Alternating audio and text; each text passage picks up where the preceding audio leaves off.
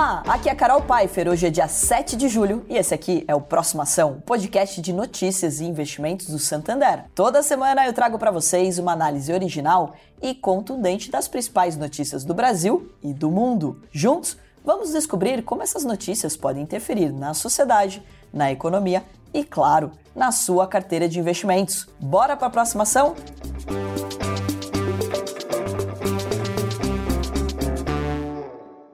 O Brasil está vivendo uma crise hídrica que tem potencial para afetar a economia no segundo semestre desse ano. A falta de chuva pode causar problemas em diversas frentes, desde a produção de energia elétrica e de alimentos até o abastecimento de centros urbanos e o transporte hidroviário. O índice de chuvas registrados no final de 2020 e no início de 2021 foi o menor da série histórica da região Centro-Sul. Como a medição é feita desde 1931, é o menor índice em mais de 90 anos. Choveu pouco no último verão. Já no inverno, a estação mais seca do ano começou com os reservatórios das hidrelétricas em níveis considerados preocupantes. O volume útil médio nas 162 barragens do Sistema Integrado Nacional, o SIN, está hoje na casa dos 54%. A situação na bacia do Rio Paraná, que engloba os estados de Minas Gerais, Goiás, Mato Grosso do Sul, São Paulo e Paraná, é ainda mais grave. E é onde se produz mais da metade da energia elétrica do país. Nessa região, o volume está em apenas 27% do potencial máximo. A situação levou o governo a decretar emergência hídrica nos 5 estados. Algumas usinas hidrelétricas, como Jupiá e Porto Primavera, já estão sendo obrigadas a operar com carga reduzida para evitar o risco de desabastecimento. A previsão do Operador Nacional do Sistema Elétrico, que conta com representantes dos setores público e privado, é de que os reservatórios das regiões Sudeste e Centro-Oeste possam chegar a outubro com apenas 20% da capacidade. Hoje, em julho, estão operando com 32%. A última vez que o país entrou em maio com os reservatórios da região em níveis parecidos foi em 2001. Naquele ano, para não sofrer apagões, o Brasil teve que se submeter a um racionamento de energia por meses. Hoje a situação é um pouco diferente. Nas 2 últimas décadas, surgiram no Brasil muitos projetos de usinas de energia eólica, energia termoelétrica e de energia solar. Contamos com mais linhas de transmissão que permitem movimentar a energia de outras regiões menos afetadas. Mas, mesmo com a diversificação da matriz elétrica brasileira, a participação das usinas hidrelétricas ainda é superior a 60%. Por isso, a crise hídrica preocupa quando pensamos em segurança energética. Por enquanto, o problema tem sido amenizado pela energia gerada em usinas da região norte, onde está chovendo acima da média. É o caso das usinas de Belo Monte e Tucuruí, ambas no Pará, mas isso deve mudar a partir de julho. Os especialistas dizem que o país dificilmente vai enfrentar um racionamento duro, como o que tivemos em 2001, mas apenas acionar usinas térmicas de emergência e importar energia de países vizinhos pode não ser suficiente. Dependendo do nível dos reservatórios, existe o risco de blackouts pontuais, principalmente nos horários de pico. Mesmo sem blackouts ou racionamento, os consumidores já sentem o efeito da seca em suas contas de luz. Com menos água para gerar energia barata, é preciso acionar usinas térmicas, que geram energia mais cara. A diferença é significativa, passando de R$ 200 por megawatt-hora para R$ 1.500 por megawatt-hora. Para compensar o aumento, entrou em vigor recentemente a Bandeira Vermelha 2, o patamar mais alto de preços da conta de luz. Além do custo da energia, a produção de alimentos também está sendo afetada pela falta de chuvas. A seca afeta a produtividade de lavouras como as de milho, feijão e café, além da qualidade das pastagens. As pastagens, por tabela, impactam na produção de gado e de leite. Com oferta menor, os preços podem aumentar ainda mais. O turismo também tende a sentir os efeitos da seca. Na região do Lago de Furnas, por exemplo, o nível baixo das águas comprometeu atividades náuticas e afastou os turistas. Empresários locais vêm reclamando da situação e pedindo a contenção da água no Lago da Represa. Mas a medida poderia afetar outros negócios ao longo da bacia do Rio Paraná. As cataratas do Iguaçu, que recebem parte das águas que passam pelo lago, já estão com 1/5 da vazão normal. De acordo com o secretário de Turismo da cidade, Foz do Iguaçu ainda não sentiu os efeitos da seca sobre o turismo. Mas, caso a crise piore, existe a possibilidade de que isso aconteça.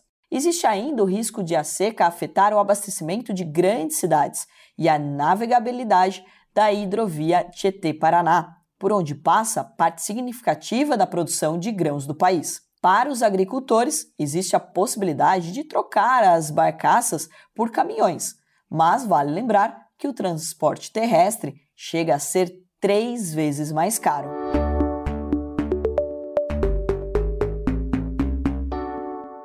E para nos ajudar a entender o impacto dessa movimentação no mercado financeiro, eu trago mais uma vez Sandra Gouveia, da Santander Corretora, e também André Sampaio, analista da Santander Corretora. Sandra, André, sejam muito bem-vindos ao Próxima Ação. André, vou começar com você. A crise hídrica pode afetar o preço das ações e a rentabilidade das empresas do setor de energia? Carol, com certeza sim. A crise hídrica definitivamente terá consequências para os setores envolvidos aqui, tanto as geradoras como as distribuidoras de energia. Dito isso, para o setor de transmissão, o impacto tende a ser muito menos relevante. No caso do setor de geração, o principal impacto vem da queda do GSF, um índice que representa o nível de geração hidrelétrica versus o valor esperado de geração. Quando o GSF piora, as usinas hidrelétricas sofrem de um aumento do nível de custos, uma vez que terão que comprar energia no mercado para suprir o déficit. O segundo impacto relevante para as geradoras é a elevação dos preços de energia, que podem aumentar ou piorar o resultado das empresas, dependendo do seu nível de contratação de energia. Para o setor de distribuição, os pontos mais relevantes são os impactos do aumento tarifário, que tendem a aumentar a pressão sobre a inadimplência e as perdas. Essa dinâmica deve ter efeitos negativos para todas as distribuidoras. A campanha publicitária para a redução de consumo também pode atrapalhar um pouco. E André, em caso de queda, pode ser uma boa hora para quem não tem ações do setor comprar?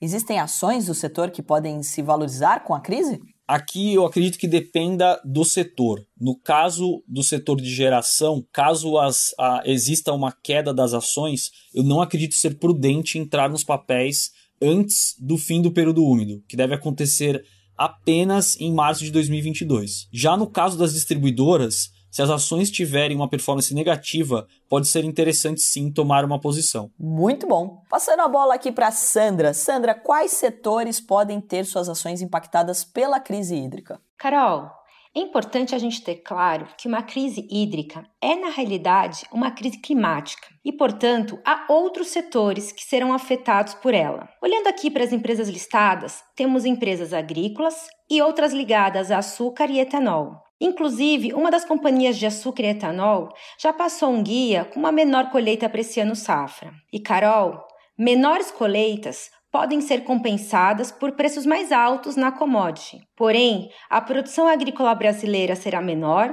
e, com a produção menor, as demandas por transporte e logística também cairão. E com isso, destacamos que as empresas de ferrovia e rodovias como negativamente afetadas pela crise hídrica também. Muito bom, já anotei aqui.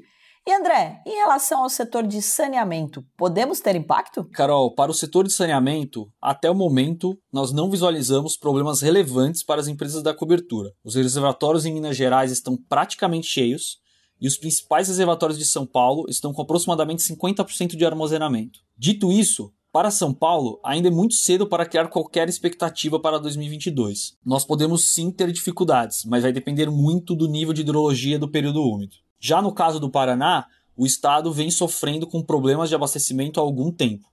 A nossa expectativa é de que os problemas se mantenham pelo menos até o início do próximo período úmido. Perfeito, André. Quero agradecer a você e a Sandra por mais uma vez clarear o caminho pra gente e pelas super dicas que trouxeram hoje. Os ouvintes do Próxima Ação agradecem.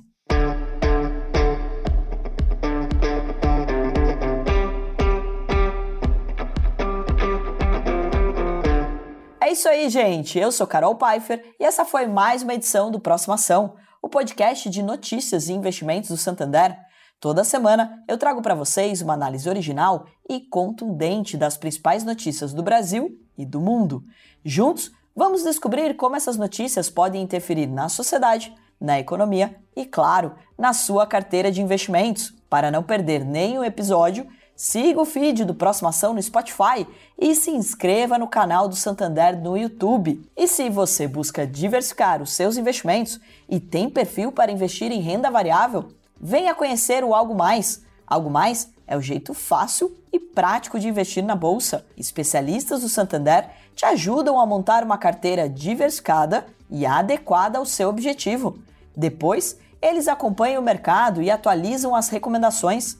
Sempre que o cenário mudar, algoritmos ajustam a sua carteira sem que você tenha que comprar ou vender os papéis manualmente. É ou não é um tremendo algo a mais? Acesse www.santander.com.br/algo mais e fique por dentro. E eu vou ficando por aqui. Até a semana que vem!